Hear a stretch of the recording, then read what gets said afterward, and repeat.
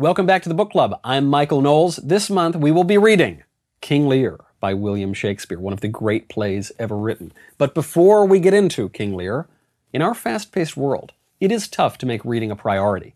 At least it used to be. At thinker.org, they summarize the key ideas from new and noteworthy nonfiction, giving you access to an entire library of great books in bite-sized form. You can read or listen to hundreds of titles in a matter of minutes, from old classics like Dale Carnegie's How to Win Friends and Influence People to recent bestsellers like Jordan Peterson's 12 Rules for Life. If you want to challenge your preconceptions, If you want to expand your horizons, If you want to sound smart at cocktail parties, that's very important. You have to go to thinker.org, THINKR.org. No ease, no time for that, folks. Start a free trial, put your mind in motion. In the meantime, we will delve into King Lear with my guest, Douglas Murray, the international best-selling author of The Madness of Crowds, of Strange Death of Europe. These are books, Douglas, that paint, I'm sorry to say, a bleak political picture. And I felt the only book that paints a bleaker political picture would be King Lear by William Shakespeare. So thank you very much for coming on. It's a great pleasure. It's true. King Lear makes my work look like comedy. This play, we've already done Hamlet. We've done the other greatest play ever written. And so now we're doing Lear. You know, at least in Hamlet, there are a few light moments. There are a few moments of levity, some kind of fun. King Lear, not so much. It is all tragedy all the time. Yes, I mean, there are tiny moments of comic alleviation, but they are all themselves bleak. Yeah. The fool, famously in Lear, is one of the only characters, becomes the only character who can tell the truth to the king. Yeah. And his truths are not that funny, but are incredibly accurate and hurtful if you're the king. Right. Devastating if you're the playgoer. It is a play about human beings in extremis. It's about what we can be pushed to and what we cannot any longer put up with. It is one of the greatest and most moving, devastating even, insights into us as human beings. Before we get into why this is one of the great plays, maybe the great play ever written, just in, I don't know, a minute or so, can we say what this play is about? I would say King Lear, why not to be mean to your daughters. King Lear, why you should pay closer attention to your family and your kingdom. What happens in the play? It begins with the king dividing his kingdom between his three daughters. Two of them give speeches of great love and adoration of their father. The third, the youngest, Cordelia, cannot do this. And she's cast out from the court as a result. Simultaneously, we have the subplot of Gloucester, who discovers his own family disaster. One of his sons, illegitimate son Edmund, claims that the legitimate son Edgar is trying to kill him. Very confusing, by the way. Very confusing. Edgar, right. Edmund. But he finds this out, and his legitimate son, who is not trying to kill his father, also has to flee. So everybody ends up fleeing. The king, Lear, finds himself having to flee. He, having left his throne, finds that there's nowhere in the kingdom for him. He seeks sanctuary with his daughters, and they end up not giving him sanctuary. These are the evil daughters. The evil daughters. And he ends up maddened on the heath, losing his mind, accompanied by his fool. His youngest daughter, Cordelia, returns from exile with her husband to try to take back the kingdom, is captured, is briefly reunited with her father, is then murdered in prison, and her father comes in at the very end with the body of his daughter and himself dies of grief. This is a kingdom in which everything has fallen apart. The good have to flee. Yeah. The insincere are triumphing. Right. And the center doesn't hold. To quote Yeats, the whole thing falls apart. People have to flee. Lear tries to get hospitality even for his remaining court at his daughter's house. And in the end, because he's not a king, they don't need him anymore. Right. And he can't find hospitality. And of course, by the end, or by halfway through the play, Lear is staggering around on the heath, mad. The play really follows this greatest of falls from not grace, but power. And throughout it, obviously, the human dynamics change, but really they change in one direction, which is deterioration. The challenge almost throughout Lear is whether human suffering in any way leads to enlightenment or whether it's just suffering. Right. And you see, as Lear winds up wandering, he's now lost his army, he's now lost his kingdom, he is broke. You see him more or less as a beggar. You see Edgar, the good son. A very bad idea, by the way, to name two sons Ed. That's very confusing as a general rule. That's right. But the good Edgar is walking around. He pretends to be a beggar. He plays a beggar because he's fleeing from his father. His father winds up absolutely, or the Earl of Gloucester winds up completely out of fortune. Yes. And this is a theme that keeps coming up, is this wheel of fortune, this idea that man is pinned to the wheel of fortune, and sometimes you go up, sometimes you go down. And the good not only have to flee, but disguise themselves. Edgar has to disguise himself as a beggar. Another nobleman, Kent, disguises himself in order to escort Lear, by the point at which Lear is otherwise aided only by the jester, the fool, who is still with him.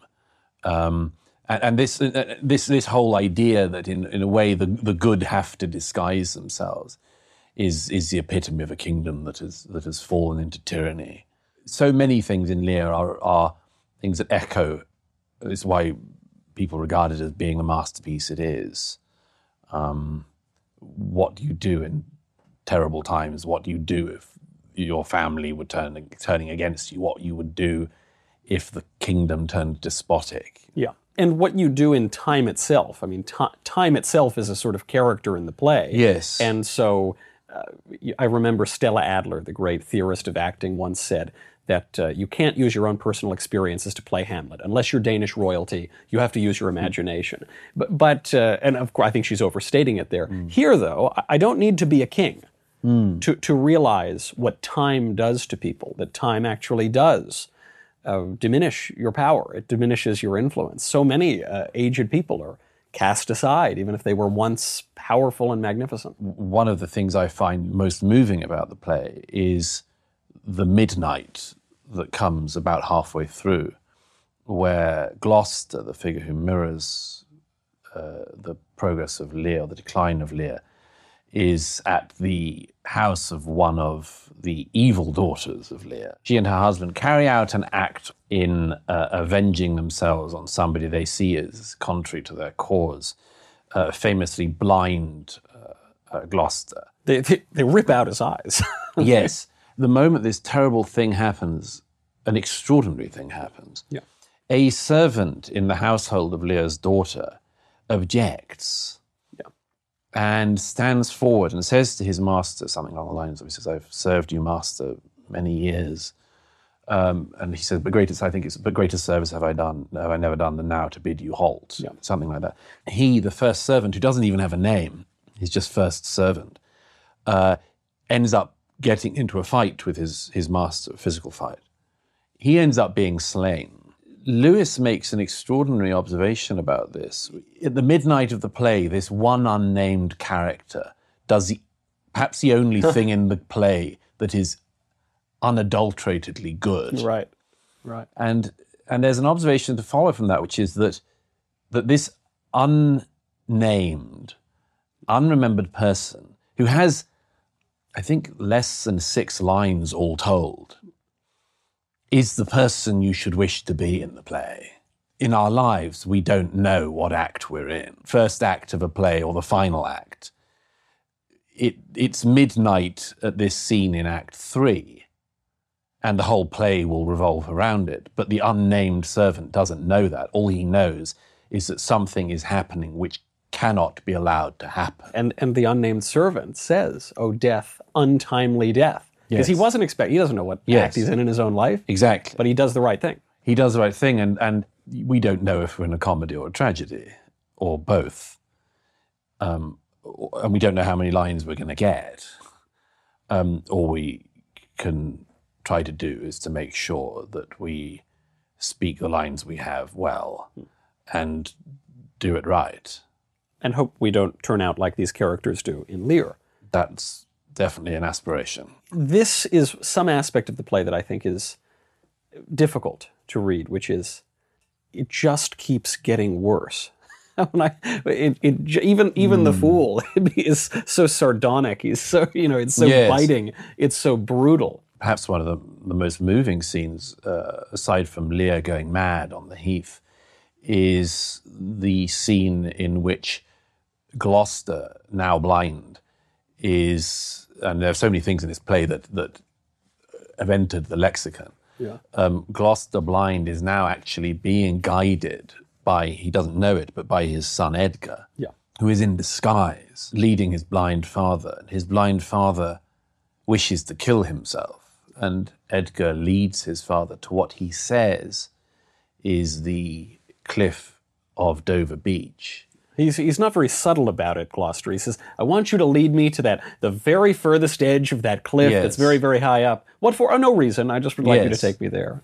Edgar realizes his father's going to kill himself. He decides to effectively pretend to help him, but not. Yeah. So that this man who has fallen all the way ends up being misled by his son in disguise and cannot even kill himself because his son leads him to what is not an edge. He just falls forward and is on the ground.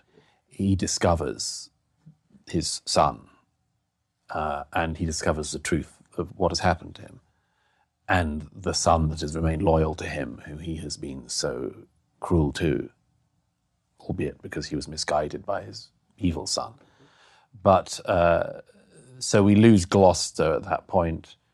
Then we lose Goneril and Regan.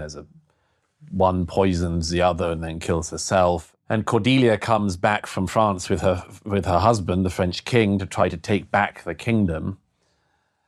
In any Hollywood production which hadn't been bothered by the hand of a genius, this would be the victorious moment where the kingdom was saved. But this isn't so. Cordelia is captured. She ends up being imprisoned with her father, who also, again in this thing of the two plots mirroring each other, who in the madness appears to recognize his true child.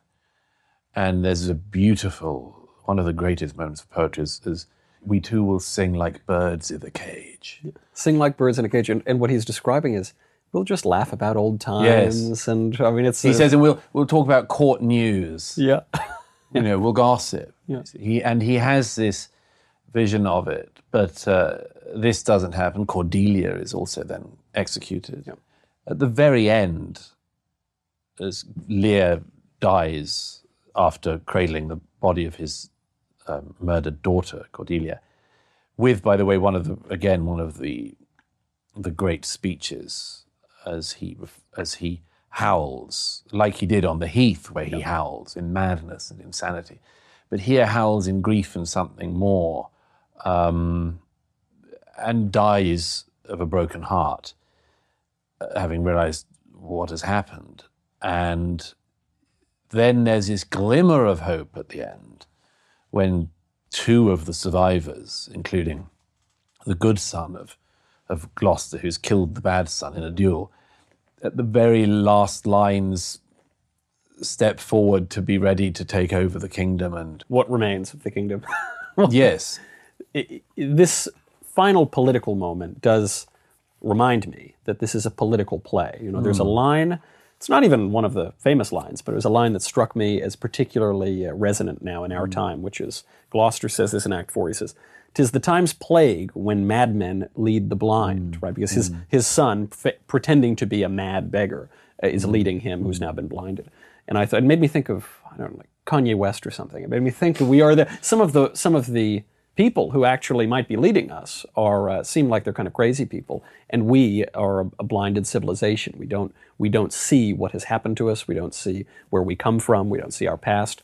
And it strikes me that what destroys this kingdom is an act of filial impiety. You know, these children are being very rough on their parents, on their fathers, and vice versa. You know, it opens up with the father being very rough on his daughter. Yes.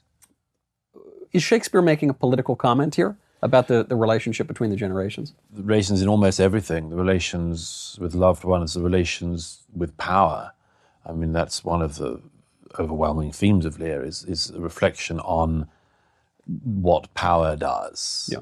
How it not just corrupts, but corrodes. In the world of King Lear, everybody is potentially mad or can be driven mad. Everybody is a fool.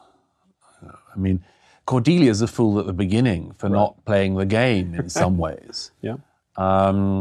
Even the good characters. Gloucester is, from the outset, is... I mean, all sorts of things to be said about him, but he's not an evil man. Yeah. But he does an evil thing because he's stupid enough to believe one of his sons when that son says that the other son is trying to kill him. And he believes it. And as a result, everything in his own world, never mind the world of the kingdom, is torn apart. So it's this world in which anyone can be misled. Everyone can muck up so badly they destroy everything in their family and in the kingdom. And everybody can be in disguise. Yeah. Everybody can lie and mislead and be misled. The people with power aren't necessarily the people who deserve to have power or know what to do with it. I mean, Goneril and Regan, the two evil daughters of Lear, clearly with their husbands want power, but have no idea of what they will do with it, and end up just corrupting and corroding the kingdom further. And Lear, who thinks he knows what he'll do in retirement, has no idea of what happens to a king divested of the garments of power.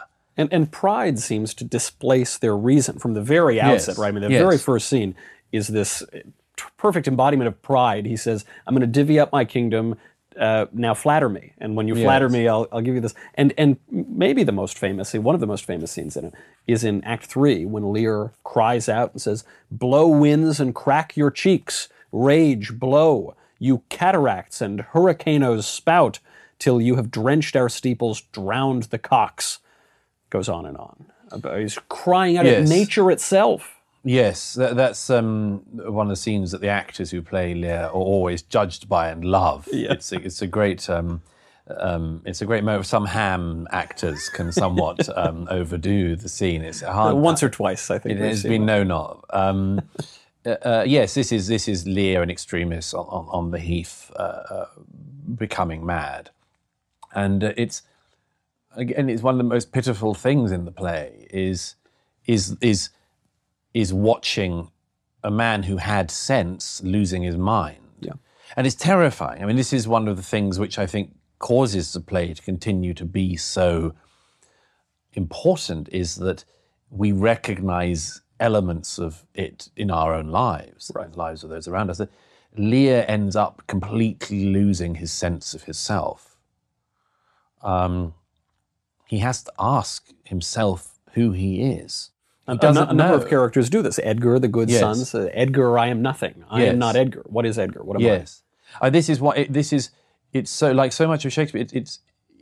Certain lines resonate as if they were written yesterday, because they tell us something we had intuited but hadn't said about, for instance, the dissolving of character, the dissolving of a mind, the falling apart of a mind.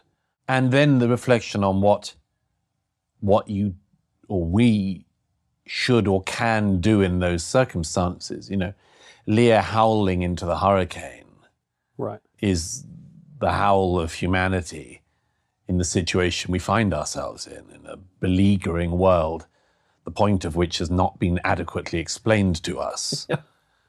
And you can howl at the wind.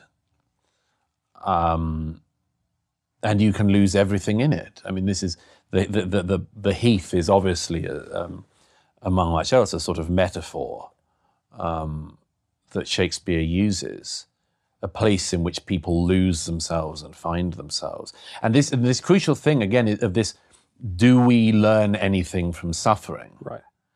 Is it pointless? There's no way in which Lear can be returned to his throne. It cannot happen that way. He cries out, not just against the wind, he cries out against his two evil daughters. Yes. I'm going to get you. I mean, basically, I'll avenge myself. You're not going to see the things that I'm going to do to you. And it's pathetic, because you look at it and you say, of course he can't. Yes. And even if he could, even if there were the political advantages that would allow him to, he's lost his senses. He can't. Yes. He's actually a senile old man. And he talks about this relationship of age. He says, my daughters flattered me. They said that I had white whiskers when they were still black. Flattering me as though I had the wisdom of age before I did. Don't we all do that? Yeah. And then when he does have these white whiskers, what do? He's cast aside. When he threatens revenges, is an incredibly familiar figure. I mean, we can recognize a part of it in ourselves in our less inglorious moments, or less glorious moments. We can recognize it in others. The idea, for instance, that with enough determination, rage, vengeance, violence, much more, you might change the course of things, is to some extent a maddening idea. Yes. Yeah. It literally deranges Lear. Not just a mad idea, but a maddening idea. A maddening, makes you go crazy as you have it. Yes. And who hasn't seen somebody do a bit of that? Right. The revenge I will have on this person for the slight, I believe. But it also comes back to this thing, which actually it's in Hamlet as well. It's in many of the great tragedies, which is the question of whether the thing done, a terrible thing done, can ever be undone. Right. Well, you see this at the very end, shockingly, one of the few moments of redemption you see in the whole play. Edmund, at the very end, this bastard, awful, evil son, even he, as he's dying, tries to do a good thing. He says, oh gosh, sorry, I put this hit out on Cordelia. Yes. She's going to go be killed in prison.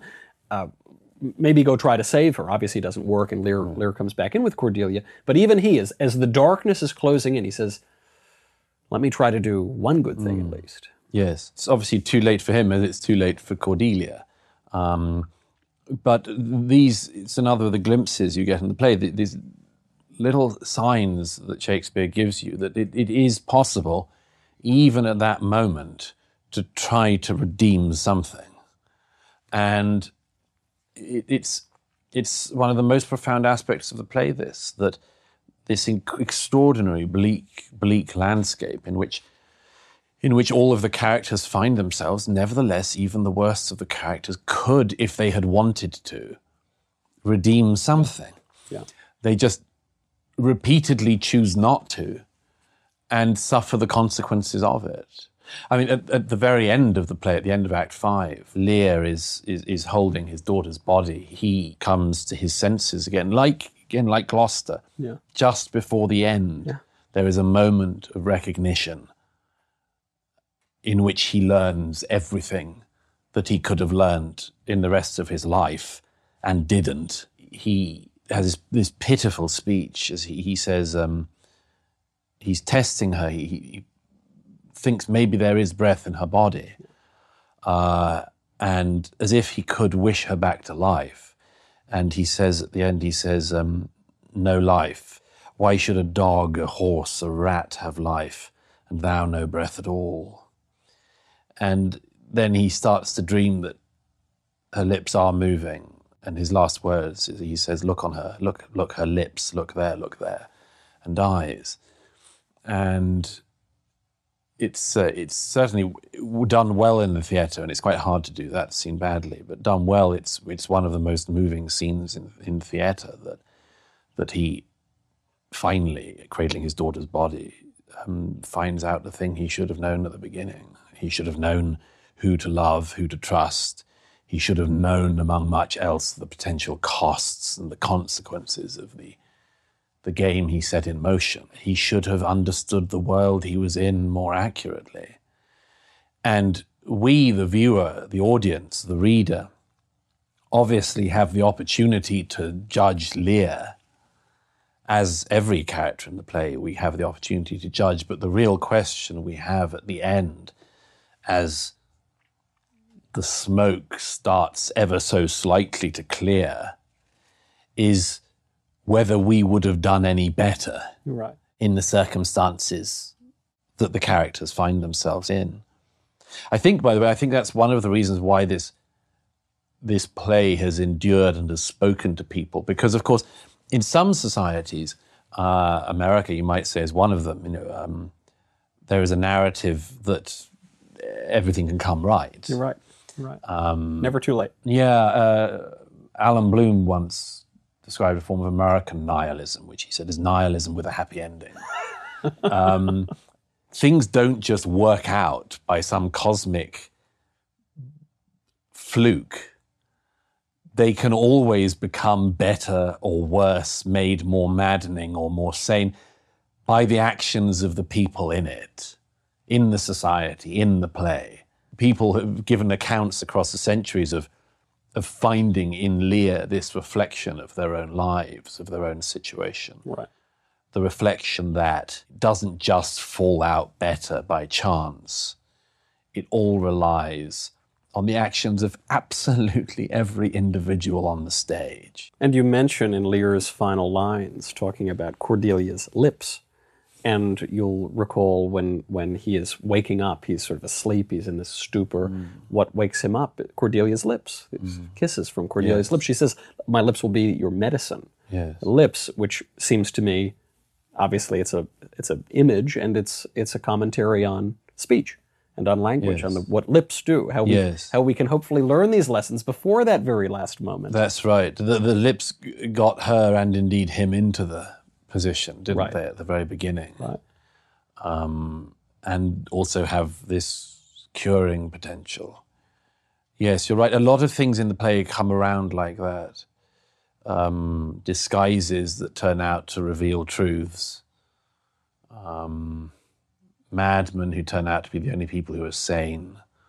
Fools who are the only ones who can speak the truth. Right. The whole world thrown upside down. But by being turned and thrown upside down and jumbled, is somehow made more clear. And I think that's a good pitch, by the way, for the play, that in seeing these truths, these parallels to our human nature and to our own lives, we can hopefully avoid the maddening lies that will destroy our kingdom and our lives until at the very last second we find out it's too late.